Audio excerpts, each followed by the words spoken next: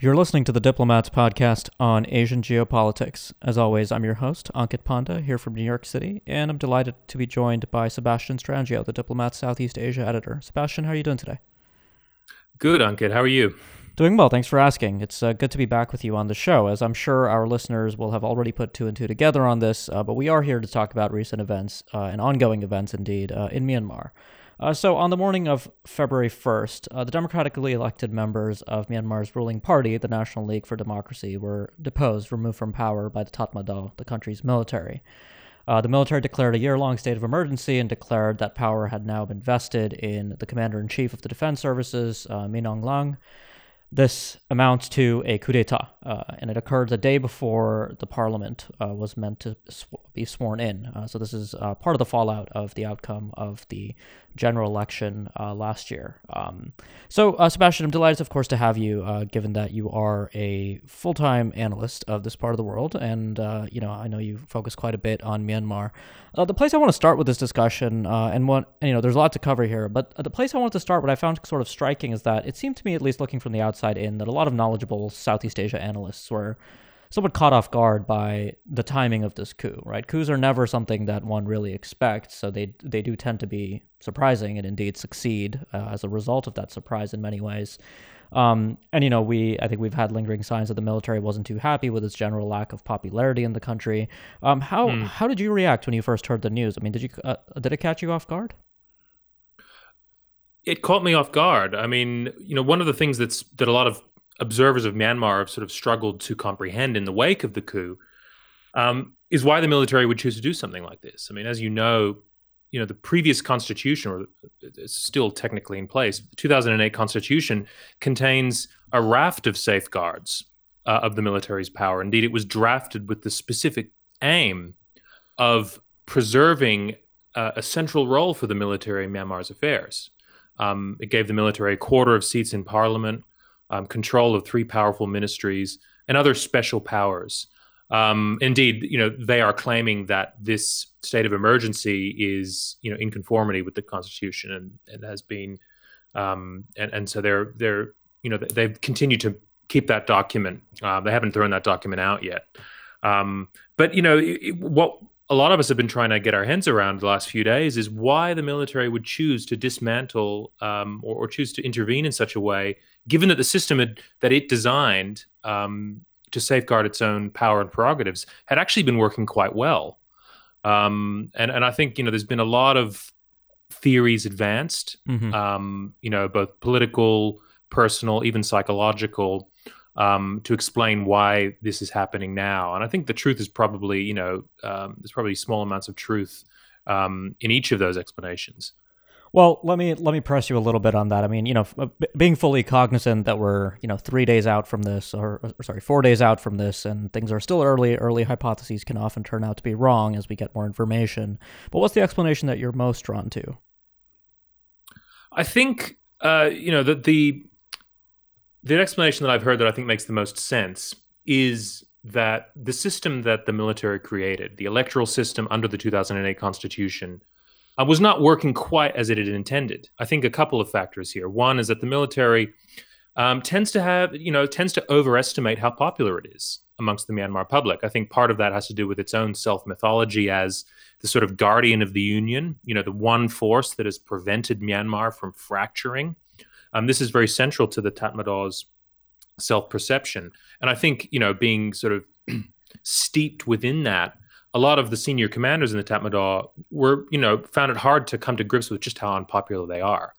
I think also that, the specific electoral system that the military chose when they drafted the 2008 Constitution is a majoritarian system, which benefits large parties, overrepresents large parties, and makes it difficult for smaller parties to gain, a significant share of seats in parliament, even if they win a decent percentage of the vote.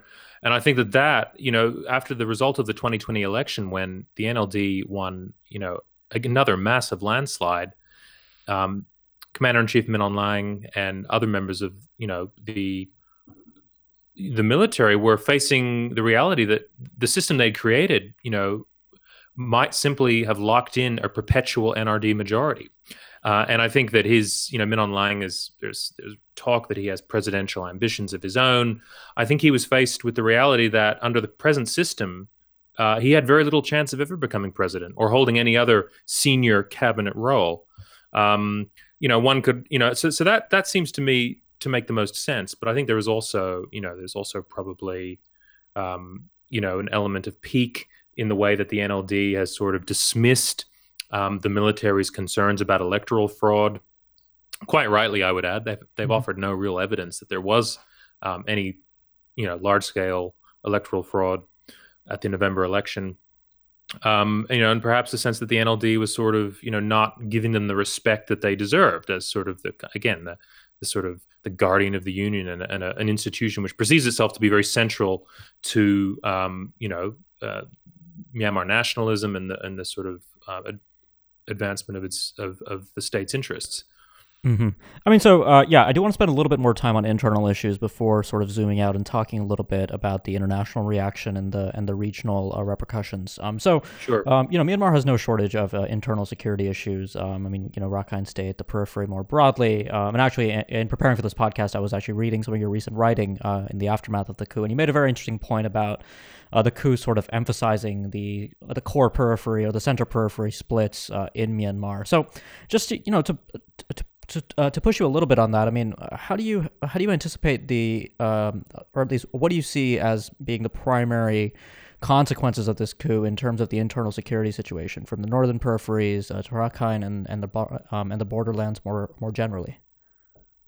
Well, at the moment, it's very difficult to say. There has been some talk that the military is, now that they're back in charge, are, wanting to push forward peace talks with certain groups. But the military has a pattern of sort of dealing with certain groups while waging war on others, and then, after a certain amount of time, reversing that and opening talks with the groups that's previously fighting, and then conflict breaking out with the others. So there's this sort of sense of divide and rule, or this strategy of divide and rule that they pursued for a very long time. I think that we could probably say that having the military back in charge is not likely to be welcomed in many parts of the periphery. I think that even though many ethnic minority groups and organizations representing their interests have been skeptical about the NLD's ability to sort of negotiate a sustainable nationwide peace. Having the military back in charge, the force that has been active in these regions for decades, attacking ethnic minority communities, committing human rights abuses on a massive scale, will be seen in very negative light indeed. But in the longer term, I think the point I made in the article you referenced was that there really are two. The struggle between Aung San Suu Kyi and the generals, the NLD and the military, which has been ongoing since 1988, really, since the protests of that year, is connected to, but is in many ways separate to, the more complex struggle for ethnic autonomy in outlying regions of the nation.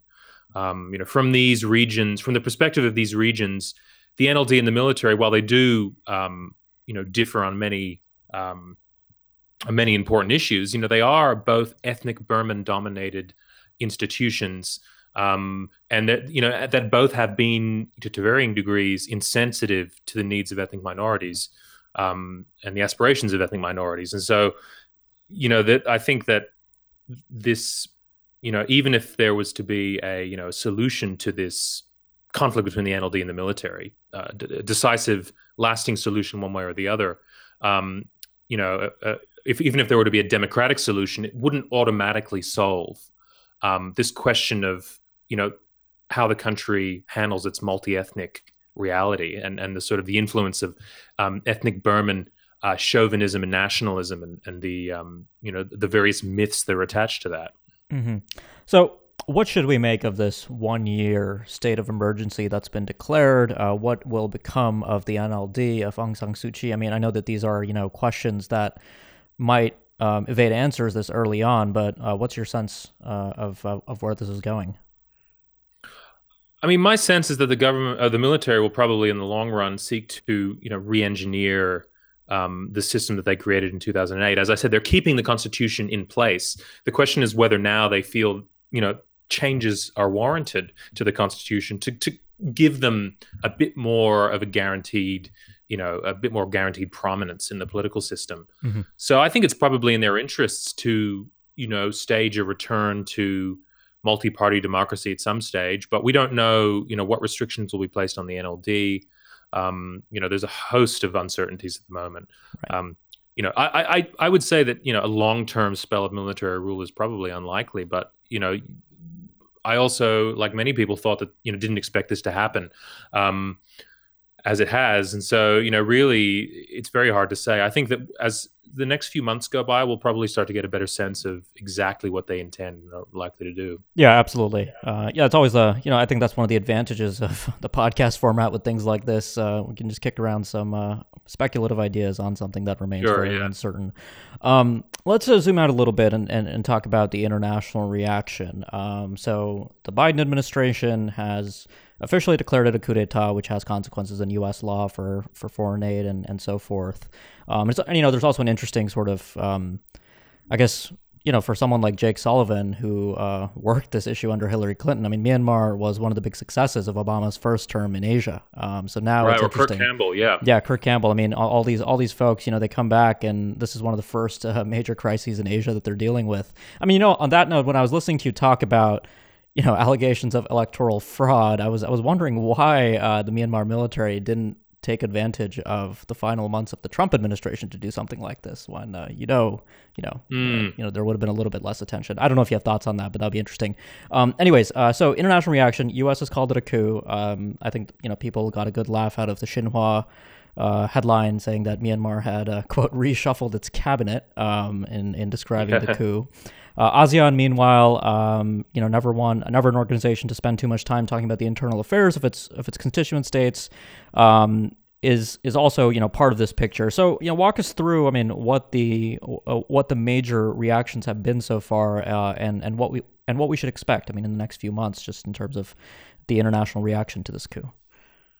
Well, for many Western democracies, it's obviously been, instant condemnation, and rightly so. I think what we're likely to see in the coming months is increasing pressure on the generals to roll back some of the moves that they've taken to, even to sort of reverse the coup and reinstate some form of democratic rule, to release political prisoners, etc.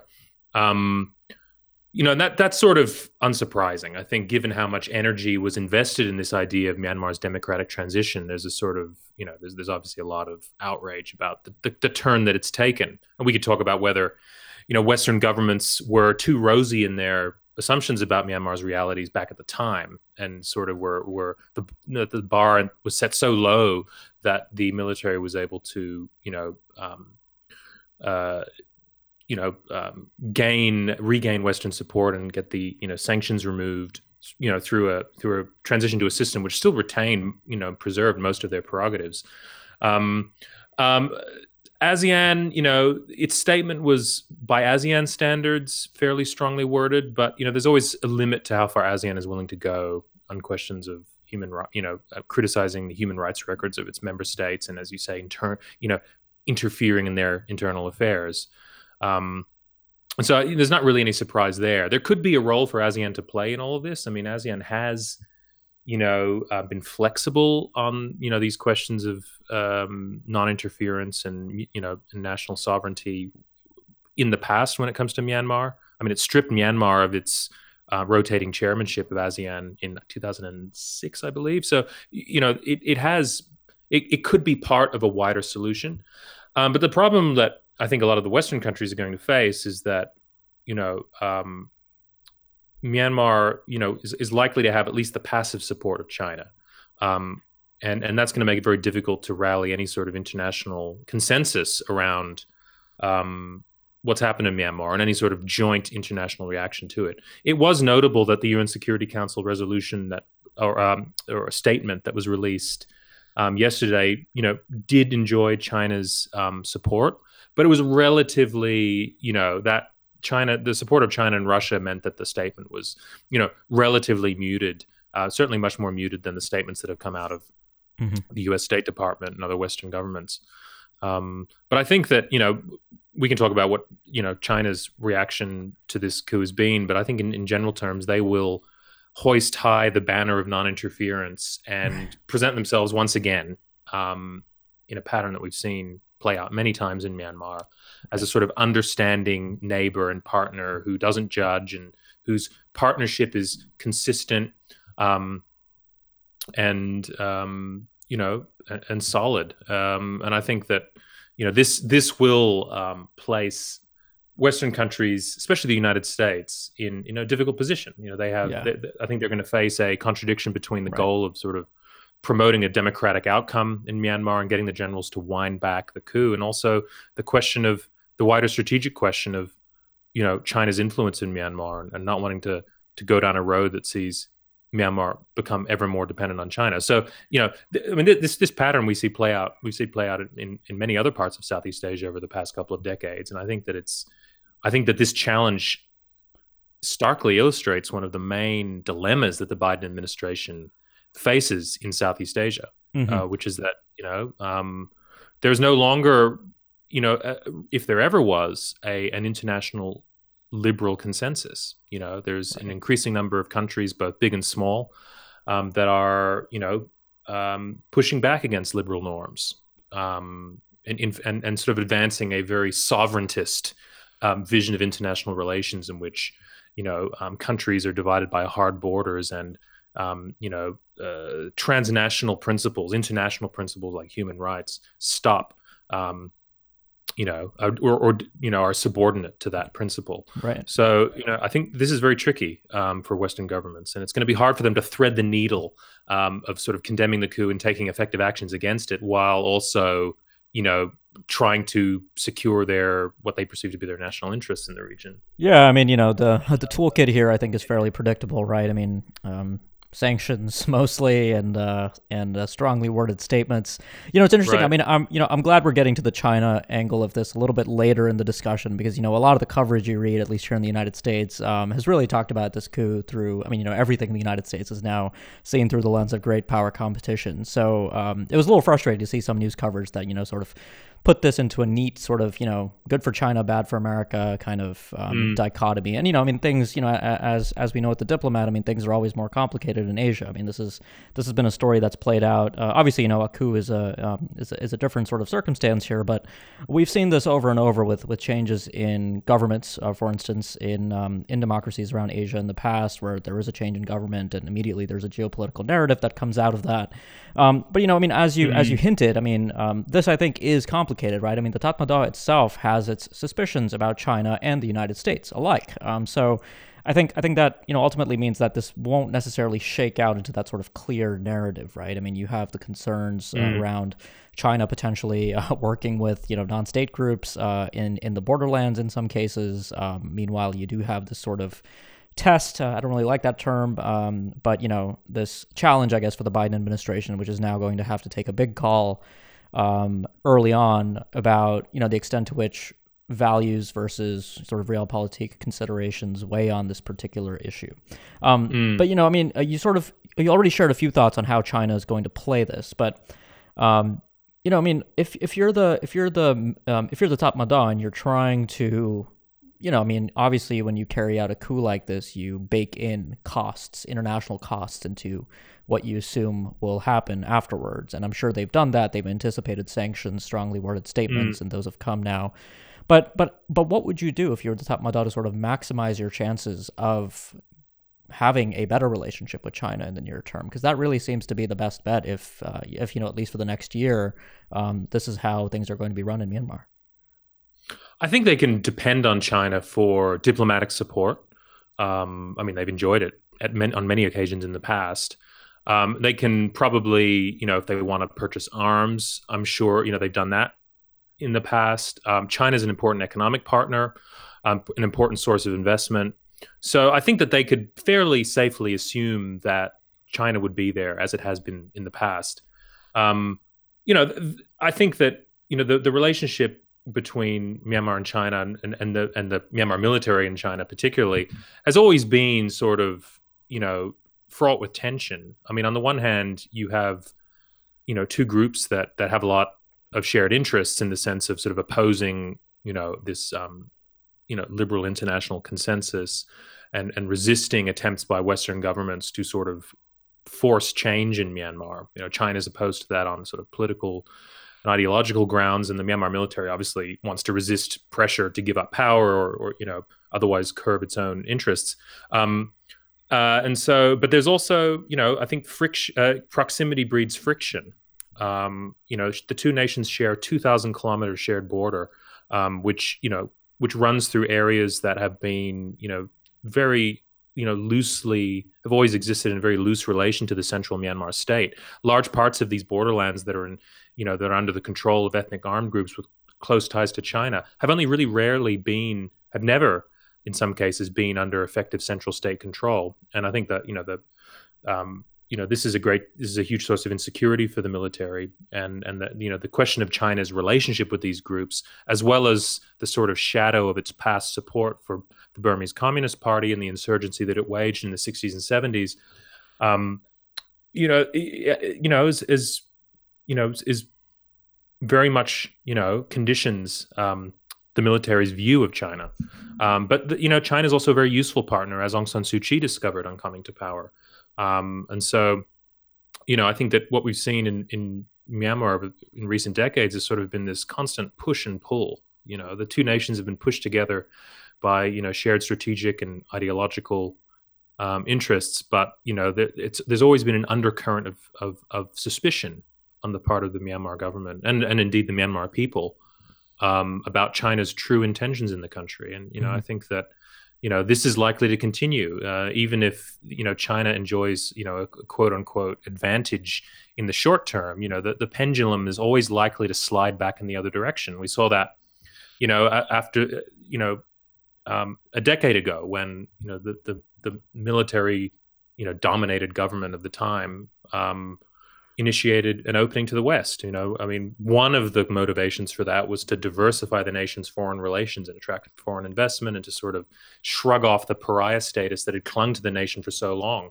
And so there was sort of this, and that there was a lot of tension that developed in the relationship with China due to the heavy reliance that Myanmar had been forced into.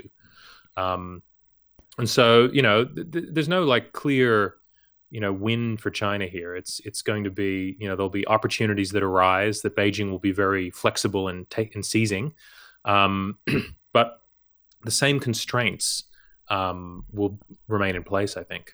Right. And, before we close out the conversation today, I do want to also give some attention to Myanmar's western frontier, right? Both India and Bangladesh have, I think, had an increasingly complex and deepening relationship in the case of India and Myanmar. And with Bangladesh, of course, the primary concern still remains the relationship at the Rakhine border and the fate of the Rohingya.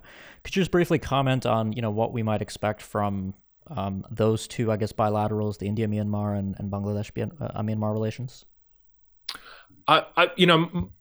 This is not something I'm a specialist in. I would predict that India will probably take a more pragmatic position toward the military government than it has in the past. Yeah. India was actually, in 1988 was surprisingly forthright about the need for the government of the time to respect the democratic values, and after 1990 to respect the result of the election that was held that year. But I think with the rise of China, we're probably likely to see a more, and an increasing Indian concerns about China, we're likely to see a more sort of realpolitik approach to, to what's happened there. That also may reflect the Modi government's, illiberal turn also, that it's not so concerned, it's not advocating liberal principles in the way that it might have 2 or 3 decades ago. But I think in terms of the Rakhine situation, one of the really interesting questions that remains is whether the fragile ceasefire that exists in the west of the country between the Myanmar military and the Arakan army is likely to hold. And this was a development that followed the election, when one of the rare sort of good news stories to come out of Myanmar was that the Japanese peace envoy helped to broker this ceasefire between the Arakan army and the Myanmar military, and with the aim of holding elections that had been called off during the November 8 poll. And in this particular instance, the one party that was resisting this push for elections to be held was the NLD government. And I think that maybe in some ways this issue, was an outgrowth of NLD, mounting NLD military tensions. But now that the military is in charge and the NLD no longer has a say, is there a possibility of the ceasefire holding some more lasting solution to that conflict, or will it be, will the Arakan army be concerned by this lurch back into military rule, and will it create further suspicion and endanger the ceasefire? We don't really know, but that's an interesting thing to keep an eye on. Absolutely. Yeah, I mean, the only other thing that occurs to me on at least the Bangladesh-Myanmar relations is the extent to which the coup is going to completely throw a wrench in the plans for repatriating Rohingya refugees, which is never a particularly straightforward process to begin with, but I think now appears a lot less certain than it even was before. But yeah. That's really remains to be seen at this stage. Absolutely. Look, I mean, this is, I think, going to be something that we'll return to on the agenda this year for sure. So, Sebastian, I first of all want to thank you for taking the time to come back on the podcast and talk to me. I was actually reflecting on our conversation at the end of 2020 when we talked about, what lies ahead in Southeast Asia in the context of at least the United States. And, I remember you reflecting on the broader turn in the region away from democracy and universal liberal values, so to speak, and lo and behold, we begin 2021 with a coup in Myanmar. So, maybe you did see it coming in your subconscious, even if you, were still a little surprised. But no, thanks a lot for taking the time. It was really a pleasure. I learned a lot from this conversation. Thanks. Thanks, Ankit. For listeners, if you like what you heard on the podcast, make sure you leave us a review. You can do that on your chosen podcast provider, be that Apple Podcasts, Spotify, Google Podcasts, anything out there. And if you've been listening to the podcast for a while, but you haven't yet subscribed, make sure you do that so you don't miss future episodes. So thanks a lot for listening, and we'll be back soon with more.